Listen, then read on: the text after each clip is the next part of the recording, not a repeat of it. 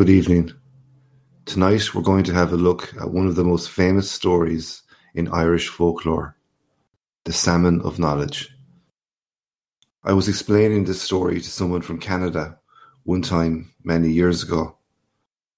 We were talking about Irish coins and the symbols on them. In old money, before the euro, we had numerous symbols on the backs of our coins. On the old coins, we had a bull on the back of the 5p coin, a horse on the 20p coin, and a fish on the 10p coin. These animals were chosen because of the central role of agriculture to the new Irish Free State after we gained our independence. The bull, the pig, and the horse were natural decisions in this regard. But when choosing a fish to represent our fishing industry and its importance to us as an island, the state chose to use a salmon. So, as I told my Canadian friend, the reason for this was likely the famous story of the Salmon of Knowledge. Of course he laughed and said, "The salmon of what?" And I said, "Yes, the Salmon of Knowledge." So I told him the story, which he found amusing. It is strange that out of all the rich Irish folklore, that this one is arguably the most famous. I don't know the reason, but let's have a listen, and maybe you can decide for yourself. And if you're ever fishing in the Boyne River, have a look out for the Salmon of Knowledge. And as we shall see, make sure you cook it yourself and don't trust anyone else to do it for you.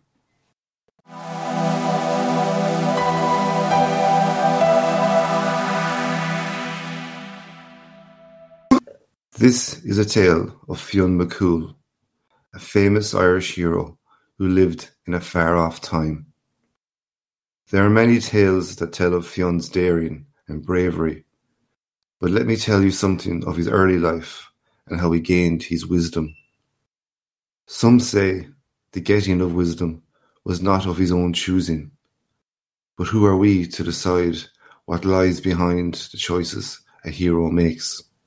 Before Fionn was ever born, his father, Cumhal, was killed by the leader of a rival clan.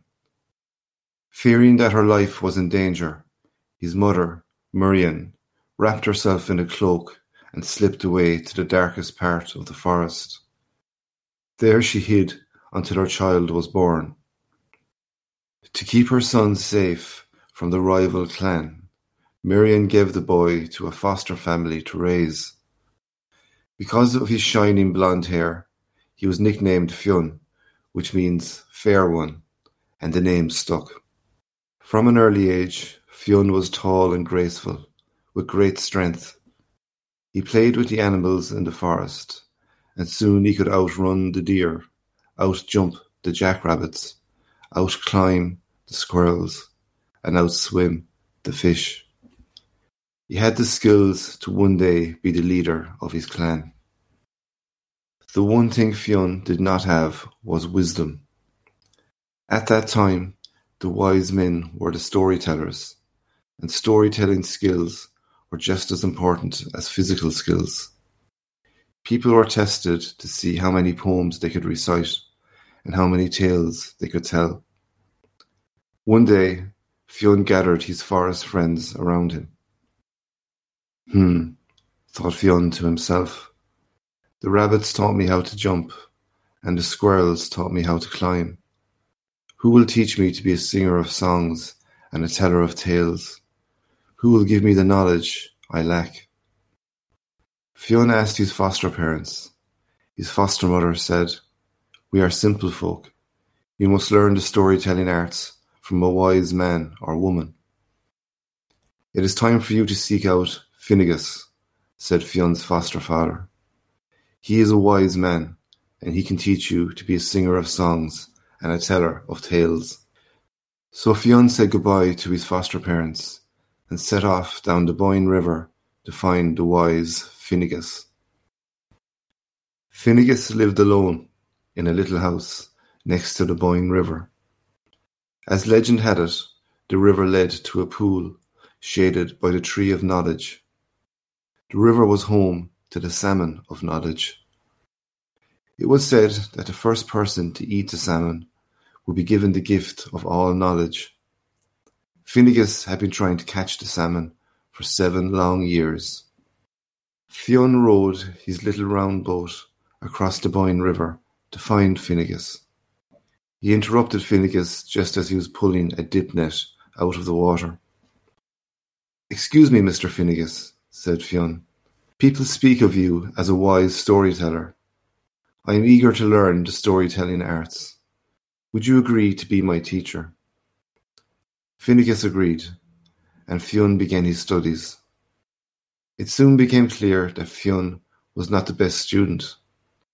He had too much energy and would rather be hunting or playing games with other boys than studying. One day, Finnegas surprised Fionn in a clearing in the forest. He watched as Fionn swung from tree branches, turned a few cartwheels, and chanted, "I am Fionn McCool, and I make my own rules." Finnegas, exasperated, said, "Fionn McCool will obey my rules if he wants to go with me to the magic pool." Fionn immediately stopped his games. For weeks he had been begging Finnegas to let him go with him to the magic pool. Now it seemed he would have his chance. The next day, very early, Finnegas and Fionn arrived at the magic pool near a bend in the Boyne River. Finnegas lowered a basket trap into the river, attaching some bait to the bottom. "Now we wait," said Finnegas. "What do you think the salmon will taste like?" asked Fionn. He loved food and was always curious about flavours. "I have no interest in whether the salmon is flavourful," said Finnegas. "I am only concerned with all the things I will learn when I eat that fish." Several hours went by. Fionn spent the time sleeping, while Finnegas imagined what it would be like to be the wisest man in the world. Suddenly, his thoughts were interrupted by a splashing sound coming from the direction of the trap. The splashing grew louder, as though a large fish was thrashing inside the trap. Sure enough, when Finnegas and Fionn hauled the trap up onto the riverbank, there was the great, silvery, spotted fish. It was the salmon. "Well, Fionn, it looks like you have been lucky for me. Would you like to cook the salmon? You are an excellent cook, and I have never known you to burn anything." "It would be an honour, Master Finnegas," said Fionn. "But you must be very careful. I particularly don't want any burned blisters on the skin. The salmon contains the knowledge I seek. If the skin blisters and pops, that knowledge may leak away." And Fionn, "Yes, Master Finnegas. Do not eat any part of this fish, not the tiniest piece of flesh, not the smallest sliver of skin, nothing. Do you understand?" "Yes, Master Finnegas." Fionn wanted to cook the fish perfectly for his teacher. He liked to do everything well. He put the salmon on a spit and turned it, being careful not to overcook it. "What a luscious aroma," he said to himself. "I am sure that fish tastes better than anything I've ever eaten. If only I could just have one mouthful." Just then, he noticed a blister beginning to form. "What shall I do? Finnegas gave me clear instructions. No blisters. But there is a blister. And if it pops, some of the wisdom might leak out of the salmon. I wish I was wise enough to know what to do for the best." Fionn decided to press the blister very gently, just to let the air out. He touched the crispy hot skin with his thumb. Ouch! The hot juices from the salmon burned his thumb.